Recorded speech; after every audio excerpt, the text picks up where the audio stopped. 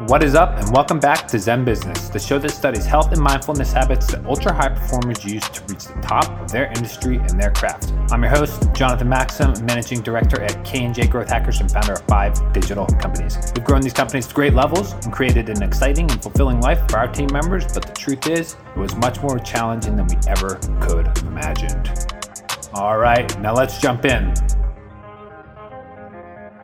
Okay, what is up, and welcome back to Zen Business. So today I'm going to talk about how I made my first million. Now, I think before we jump into this, first I want to address some quick things. So first things first, I think a lot of people think of making $1 million as a life goal, like an end point, but I really see it as a starting point. You really haven't gotten started with your success career until you've hit this point, and I'll explain why. But before I do, first things first, before that is that I think a lot of people also think of this as like a vain topic to talk about money, or that it's crass or it's, out of taste. And the truth is like, because of inflation and just how competitive things have become, it's you really can't even you can't live, like, especially in LA, you can't get a house for under $1 million, right? So it really just becomes the point where you can build a home for you and your family, right? So that's really why I see it as more of a starting point, and why I also don't see it as a crass topic, because it's like everyone needs to pursue their purpose and fulfill on that purpose. And within that pursuit, they will likely make a lot of money, and that's completely okay. And money is a means of doing good, or in some cases doing bad. But at the end of the day, it's about the character of the person who has it. It's not about how much money they have. It's really about how they use it, whether they're going to use it for good or bad. So we'll go into that a little bit more. But I want to touch on this one component before we dive in deeper, which is thinking of it as an endpoint versus a starting point. So, me being 35 years old, I want to buy a home, to house a family, and have kids and all that kind of stuff. In LA, you get about a 2-bed, 2-bath for $1 million these days.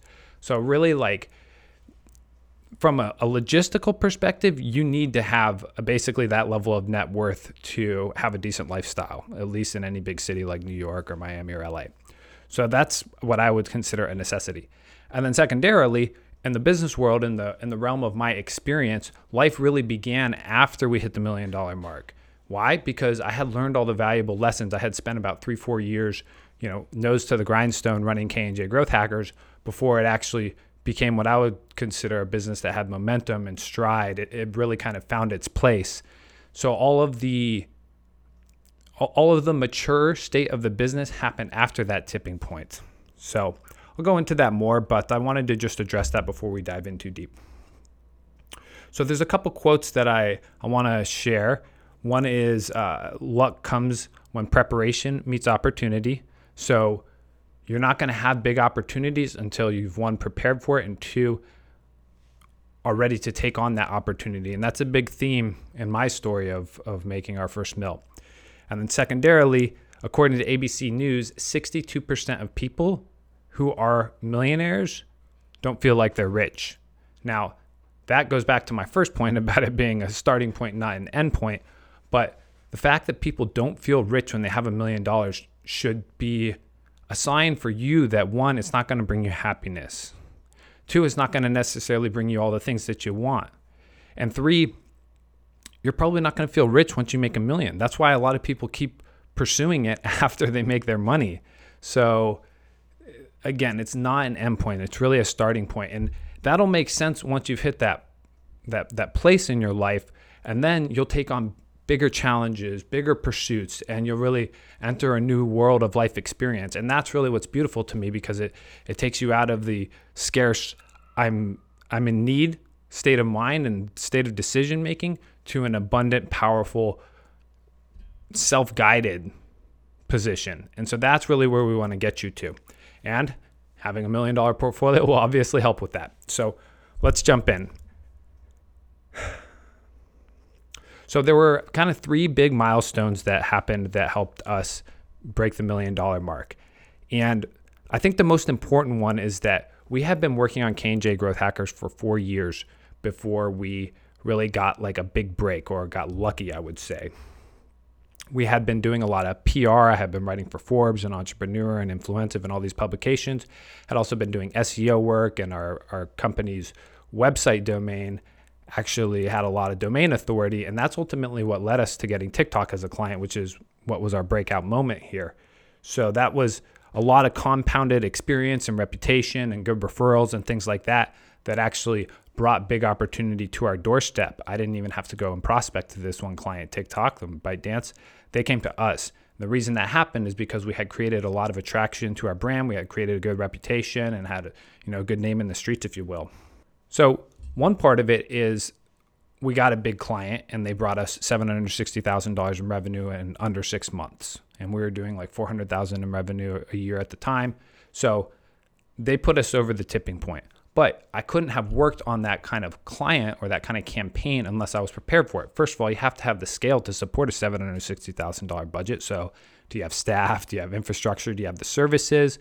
Do you have the legal protection? Like I had to get all kinds of legal protection just to work with TikTok. I had needed $1 million insurance policy just to get a master service agreement signed with them. So a lot of people don't think about these kind of logistical things that you need to prepare for to actually take on that kind of responsibility. Because there's another quote that I love, which goes, the universe gives you as much money as you can handle at that time. So you really have to be prepared to manage $1 million budget if you want somebody to write you a check for $1 million. And so all of these years of, late nights and nose to the grindstone hustle and just active learning and just doing the best that we possibly can, that really sets the stage for having a big breakout moment. And, in the finance world, they call that the accumulation phase, when the bears and the bulls or the buyers and the sellers are going back and forth, and the chart's going like this. And then eventually one of them breaks out and, there's a big rush of buyers and then the stock price goes way up. That's called an accumulation. And that's really what happens in a lot of careers too. You're having a lot of downfalls and wins, and they eventually start to normalize a little bit. And then at one moment you hit a lucky opportunity and you really break out. So I'm going to tell you how that happened. So basically TikTok from Beijing Googled Growth Hackers Los Angeles. And we happened to be number one on Google for that term. Why? Because we had done a lot of time and money into the SEO aspect. Actually, more just time, not even money. But we ranked to number one for that search term when they Googled it. So they reached out to us. They just used a contact form on our website and then told us that they were with ByteDance and they wanted to have us, scope out a project for them. So that was a freaking wild experience to look at ByteDance because everything was in Chinese on the email. I couldn't figure out what the company was, and I almost thought it was spam. And then I dug into it a little bit more and saw that it was TikTok, and I was like, oh man, need to actually put some real thought into this pitch, because it was the first time we'd ever worked with a client that large. So we went through, we asked them what their needs were, we looked at their budget, and kind of came up with a basic plan for how to get it done. And they told us they needed 22,000 installs in a month to their app or downloads. And they said they were willing to pay $10 to $20 per download. And so, of course, right there, you got a $220,000 budget. And so at the time, I had only pitched contracts that were max of $20,000 budgets. So to ask for $220,000 was definitely scary. So that's another important part of making it happen is when you have to ask. You have to ask for the budget you need. And if you tell them that's what it takes to get it done and they trust you, then that's what the budget you get is. I could have probably asked for $25,000 and gotten that amount. So it was really important that I asked for the big budget that I needed to actually get this project done. We asked for the budget, we get it approved, and another really important thing of why we were able to move from $20,000 contracts to $200,000 a month contracts was because we moved to a performance basis for that contract, meaning we got paid based on the success. We got paid based on the results that we delivered, not so much on widgets. For example, we'll make you this video and we'll launch an ad campaign. Those are all widgets, right? So you're just selling things basically at a commodity price like that. Whereas if you say, hey, I will generate 200,000 downloads or 20,000 downloads, and if I do, at this price, you give me $10 each or you give me $20 each. And so that was the difference. Instead of paying for the actual labor to build the campaign, they're paying for an outcome that was much more valuable to them. And that's generally how it works in business and in life. People aren't here they don't care about you building a Facebook campaign. What they care about is you getting them the outcome that they want, their dream outcome, as Alex Hormozi puts it. So by moving to the dream outcome type of budgeting, where we said, we'll get you 20,000 downloads and it'll cost you $10 each and it'll be $200,000. They said, okay, if you can do that, then be my guest. And we came to find out that there are 5 other agencies that bidded on this contract. And some of them were bigger than us. I think we were actually the smallest. I reverse searched on the Google document that they shared with me, and I looked at the other emails that had been shared to that Google Doc, and I looked at their domains and found which of my competitors was working on this project. One of them happened to be a company that had an office next door to ours. So, and they had like 1,000 employees. And we ended up eating their lunch right off of their plate, which was pretty fun. But anyway, so they give us this budget, and all the different marketing agencies that are working on this project have a similar budget, $200,000, $300,000 in a month. One company had only pitched $50,000, and that's all they got was $50,000. By 1 month into this engagement, 3 of the agencies had refunded the money. One of them was in default because they were not getting the results, and then there was us. So 1 month in, all the other companies had basically failed. The 4th company eventually refunded the money once TikTok asked for it. Why? Because it was a hard project. And that's why it's important that like when opportunity meets preparation, that's when luck happens, right? So you have to actually be prepared and be ready to do that kind of project. That they wanted basically the equivalent of 6 months of marketing services in 1 month. And we took a risk and we said, we'll do it. But here's the details that they don't tell you. And now I'm going to tell you because I like to keep it authentic on this show. They had a 3-month net payment terms, right? Meaning after we finished the campaign, they were going to wait 3 months to pay us. And because we didn't have any liquidity as a company, I mean, we had a little bit, but not enough to run like a $200,000 budget a month. I mean, if our costs are 50%, that would be a $100,000 investment on our part for 3 months. And we just couldn't do that. So we said, look, we can only do this on net zero terms, meaning you have to pay us up front. And we went back and forth with their CFO and their finance department and stuff. And they eventually said, okay, we'll do it, but it's going to take us 2 weeks to actually submit the payment. And now we're feeling very nervous because it's like, okay, we're going to ask for $125,000 up front. And we don't even know what we're doing with this campaign. We don't know how to get it done. They have way bigger lawyers than us. They have way more infrastructure. They could sue us and turn us upside down if they wanted to. And they just made us get $1 million of liability insurance. So we're actually freaking out because we're like, wow, they have clearly had agencies fail in the past and needed to use that insurance policy to get their money back. So we were really afraid of getting sued or something like that. So we started the campaign. We launched 9 different marketing channels we did everything from having college professors have their class do a TikTok dance. We did a challenge. It was called we had one that was like a foodie challenge. Another was a dance challenge, like the old TikTok era. And so we got these 9 different campaigns launched: Facebook ads, Google ads, programmatic, app install campaigns. We worked with salons and barbers and chefs and all these different industries. And it was a lot of work to build 9 campaigns in a month. I mean, think about it. Normally we do 1 to maybe 3 campaigns in a month. We had to do 9 in 2 weeks and then have the results in within 30 days. Because remember, they wanted all the results within 30 days. So we built all these campaigns and we spent $50,000 on media. Now that was ads, influencer posting, email marketing, all these different channels. So we put $50,000 out of our own pocket to get them the results, programmatic media buys and all kinds of stuff. On day 28, we have 400 installs. We needed 22,500. So we were $50,000 in the hole. We had delivered like 1% of the deliverable that we had promised. And then they start asking questions and they're like, what's the deal? I thought you guys were going to reach this result on day 30. We're 2 days away. What's the deal? What's going to happen? And at that time, we asked them about the other agencies, and they're like, all the other agencies are failing. They're not hitting it. But if you guys can hit it, we promise we're going to give you guys more work. We'll give you the budget we were going to give to them. So me and Kale stayed up super late on a Sunday night. And, it was pretty much every night for us because they're in Beijing. So like at 2 a.m., it's their 10 a.m., something like that. So all of our calls were happening around midnight, 2 a.m. And of course, we're not sleeping much. We're working our asses off trying to get this campaign built, and we're not getting any results. We're $50,000 in the hole. I remember texting Kale a screenshot of our bank account, and we had like $245 in our checking. And that was the moment where I realized this was do or die. If I get this right, I'm going to make $1 million. If I get this wrong, I'm going to be out $50,000 and probably be in a lawsuit. And so that was a really critical moment. And I recorded a little video journal in that moment just so I could relive those emotions. And it's been really fascinating to rewatch it from time to time. But we're on the phone with the client and we're pleading with them because we're like, look, just give us, 5 more days, 7 more days. We promise we'll make it happen. And we were applying all of our expertise to this. We had scaled up to 30 people on our influencer division from what was 1 person before we started this project. So we hired and scaled to 30 new people in like 2 weeks, got this campaign launched, and we were still not getting results.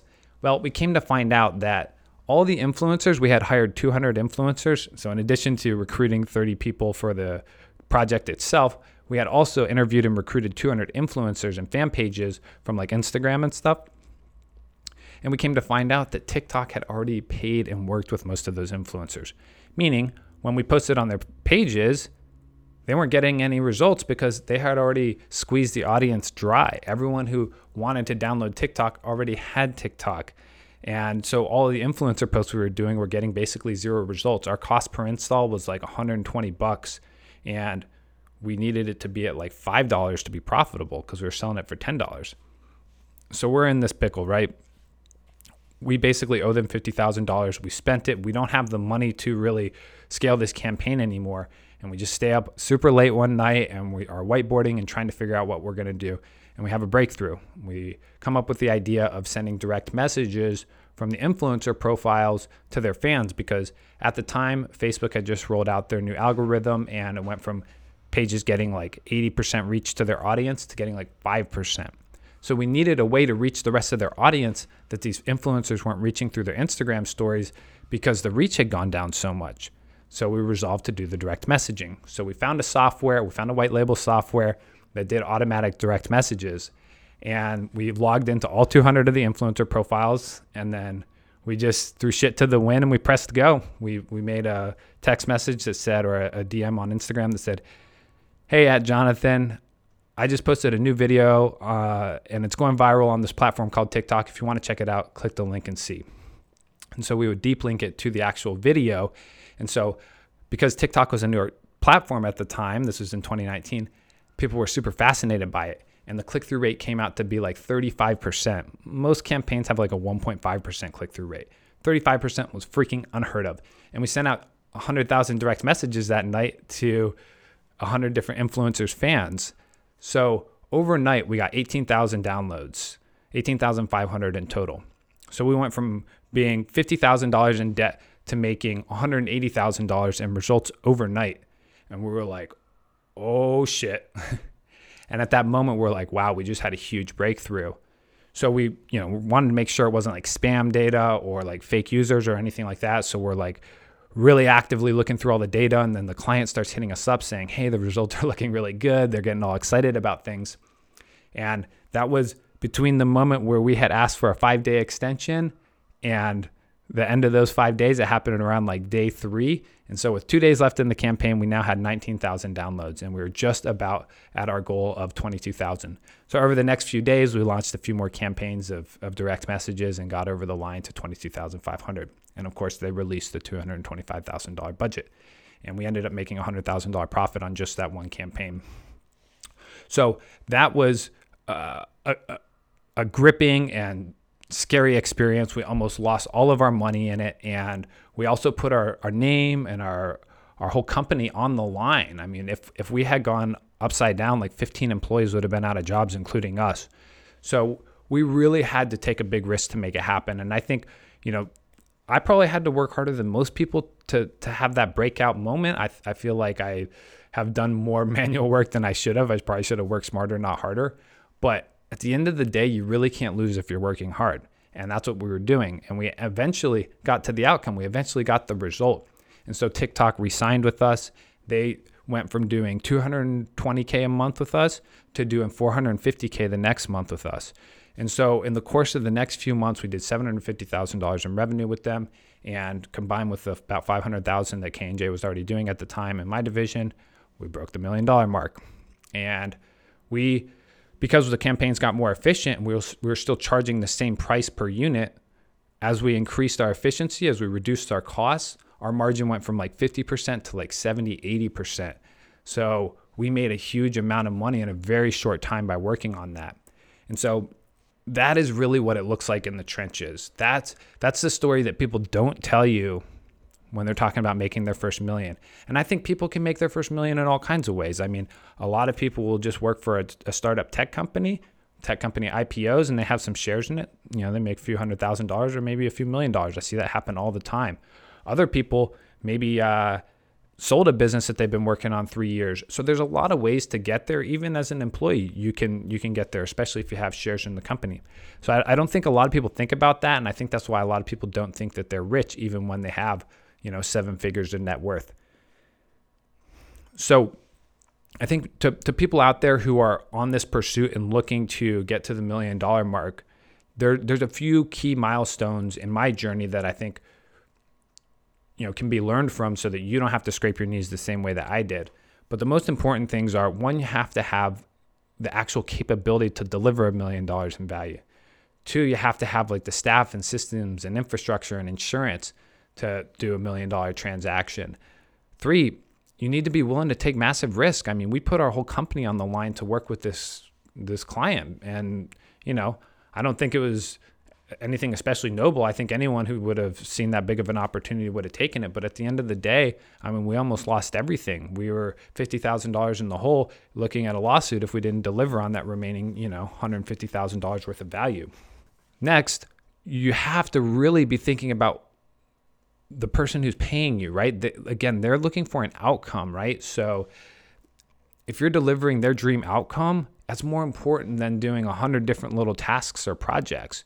And so going performance basis, being willing to take a risk and say, I'm not going to get paid unless I reach the outcome. It creates a psychological connection to that outcome. And then you begin to manifest that outcome because you have no other choice. You start living as if that's the only way out of it, because it really is. And it creates a great accountability structure for you, the person who is responsible for delivering that value.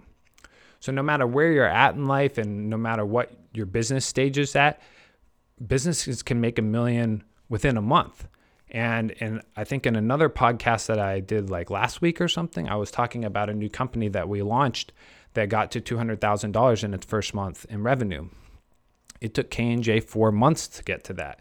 It took our new company, EarnFlow, only 4 weeks to get to that. So it really goes to show you that when you compound all of that experience and expertise and reputation and all of the value creation that you have compounded over the years, and then you hone it into one specific business, the outcomes can be huge. That other company, EarnFlow, was on target for $1 million in its first 3 months in business. So that's after we made our first $1 million with K&J, then everything else was way easier. And I know everybody says that, your first $1 million is always the hardest, but it really is true. And when we applied those principles to this new business, we're reaching that same benchmark within a month. And it's all because we were designing for this efficiency and designing for this scale right from the beginning. Just like I said, you can't get $1 million check unless you can deliver $1 million in value, right? So once you build up that amount of experience and the right service set and the right team and the infrastructure, then when the opportunity approaches you, you can actually take advantage of it and you can deliver on that. And that's exactly what we did with EarnFlow. So we, instead of serving 10 different clients, 10 different campaigns, we now have one campaign that serves 10 clients and they all feed off of it, meaning we don't have to launch a new campaign for every client. We don't have to launch new creatives and new graphics and new videos and pixels and copywriting and so on. After you reach that really important milestone in your own life, whether you're starting a business or whether you're an employee, your mindset will shift from how do I get this done to who can get this done for me. It will shift from how do I build a business that can do 10 million in revenue instead of 1 million. And that's the way you start thinking. I think Elon Musk is the best example of somebody who thinks about what dream outcome he wants and how to get there, right? So if he wants to launch a rocket to the moon, then he starts thinking, okay, what would I need to make that happen? And that's what he designs a business off of. If he had just said, how do I get a rocket, 100 feet up in the air, his solution would have been much different. So once you break through that glass ceiling in your mind and those limiting beliefs, then the world expands for you and you can think about a much larger perspective. And somebody who's 25 years old could design a business like I just did if they just started thinking with that way in the first place.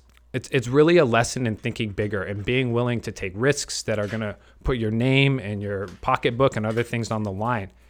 And I was listening to another podcast with Brad Lee today, and he was saying that the people with the most money have been screwed over the hardest. His richest friends have gotten screwed over the most times for the most amount of money. And so it really speaks to the amount of risk that you're willing to take on.